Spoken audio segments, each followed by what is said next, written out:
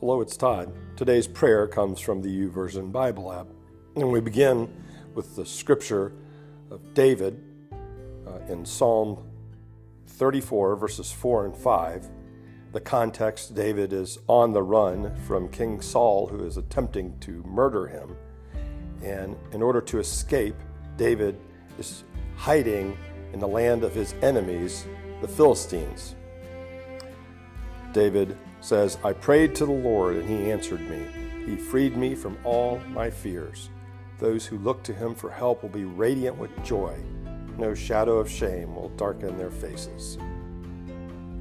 Father God, sometimes it's hard for me to turn to you when I'm afraid. I often forget. I don't pray first, but I trust that you will answer me when I seek you. I know you hear my anxious thoughts and know my worries before I even express them, but I give them to you nonetheless.